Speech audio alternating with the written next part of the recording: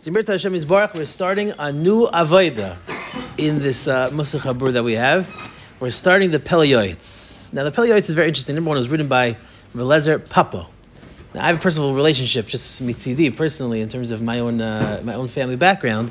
Although my family came originally from Spain, and we left either, I think 1391, maybe possibly 1492. My family eventually ended up in what was later became Yugoslavia, but it was under the Turkish Empire. It was the Baltic countries. So he was not from Sofia, Bulgaria. He was nifter in Sofia, Bulgaria. I believe he was from Sarajevo.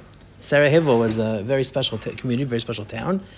He actually, interestingly enough, was nifter, I believe, at the age of 44 years old.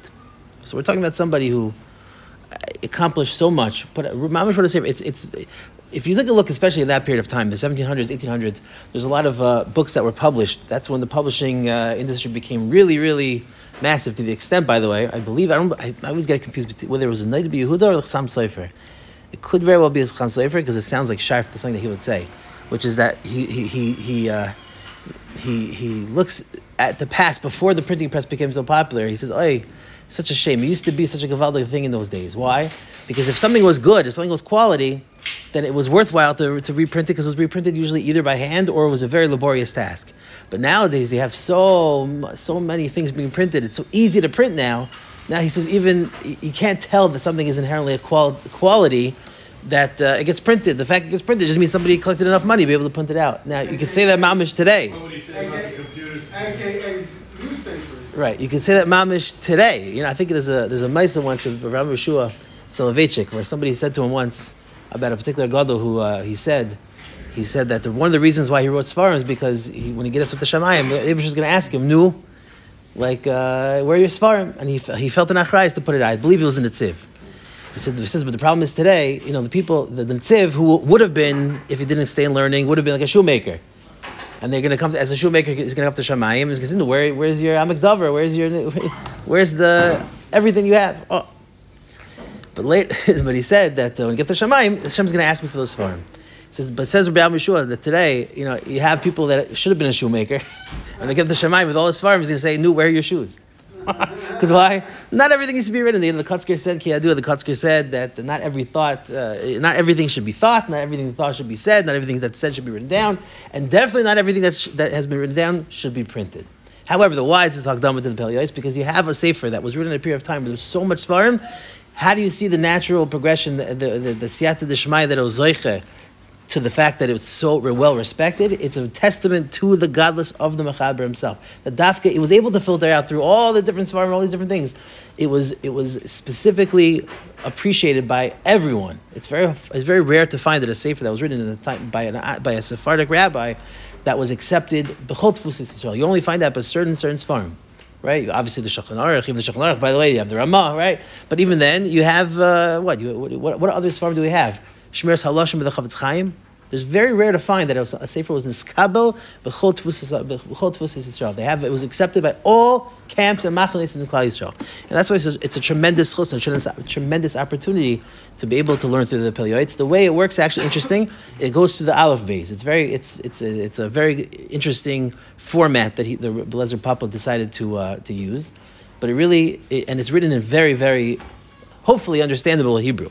All right, so it's really down to earth as well. He even writes, literally, we're about to see in a second, where he wrote it for people of his time period. So it's something that is hopefully going to be relatable, and hopefully I'll have the siyata d'shmaya to make it relatable for us as well. So let's Imrit Hashem start. We have started with Ois Aleph. He's beginning with Ava l'Hakadosh Baruch Hu, a love for Hashem. Ava l'Hakadosh Baruch Hu. Ein midah toiva himena. There's no other attribute or midah that a person could accomplish that's better than literally being in love with HaKadosh Baruch Hu. The Rambam says that it comes to avas haTorah, it should be like avas nashim. Interestingly enough, now what does it mean? Avas doesn't mean in an inappropriate way. What it means is that the same way when someone is infatuated, there's a stage of infatuation which every chasam v'kala Mirtz Hashem should hopefully have, is that there's a feeling of that you look past not necessarily all the faults, but the faults don't bother you. People are complex, people are humans, there's some things that bother you, some things that don't, but you see the overall good, and therefore you don't see any of the things that hold you back. So it says the Rambam, when it comes to avas haTorah, which Mimela obviously is a reference to avas Hashem, the direct relationship that we should have is an obsession. is the fact that you're obsessed, that you don't see the negative. Your entire essence is built up with this idea. Now let's explain why. Ki mimena nimshach kol avodas Hashem yisbarach v'chol hayehidus. Because all of avodas Hashem stems and is derived from this perspective of avodas Hashem, v'chol hayehidus, in all of Judaism. This is a very interesting thing, right? You don't see that lashon yehadus or yehidus, but he uses that terminology. There's no comparison to someone who serves HaKadosh Baruch Hu out of a sense of love versus out of a sense of fear. Ukvar harav Sefer Habris Hemig. Now the Sefer Habris, interestingly enough, I had to look this up. There's Eliyahu Harvitz. I think he came from the city of Buchach, maybe of Lavav. It wasn't exactly clear where he came from. He wrote a very, very, very popular Sefer at the time called Sefer Habris. So you see that nowadays, I can't imagine too many people know about it. Only I know about it.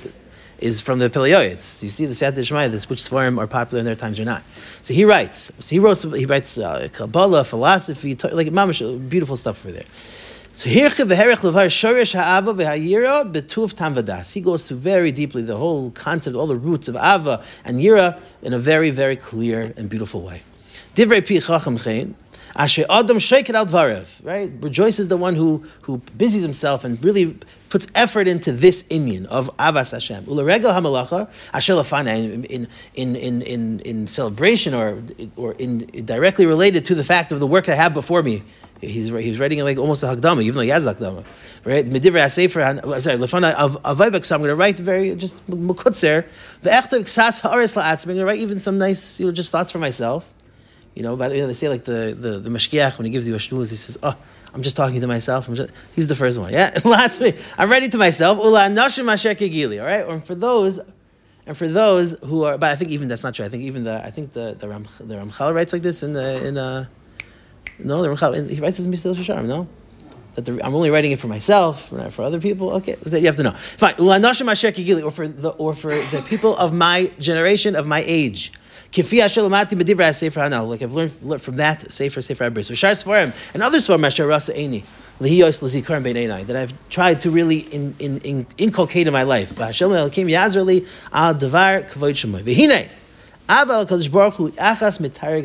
love of Hashem is one of the 613 mitzvahs.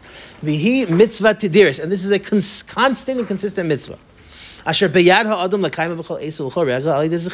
That literally through a person just sitting in his room and sitting alone by himself, or it could be literally in the middle of a chavrusa, he stops for 2 seconds and he says, I am remembering that I have love for HaKadosh Baruch Hu. That through this recognition that you love Hashem, he miskayemis b'machshava here b'lvad, that is only literally done through just purely thought itself. That when a person just says to himself that Hashem is worthy and is deserving of love, he gets a tremendous mitzvah from this. These types of mitzvahs that are just purely done by machshava, you do it right now. Hashem, I love you. I just became a mitzvah. Literally right now. It's easy to do. Because the truth is, the way humans work, people have a hard time sitting on one thought. Thoughts come and go, right? Maybe ADD goes back this far as well, right?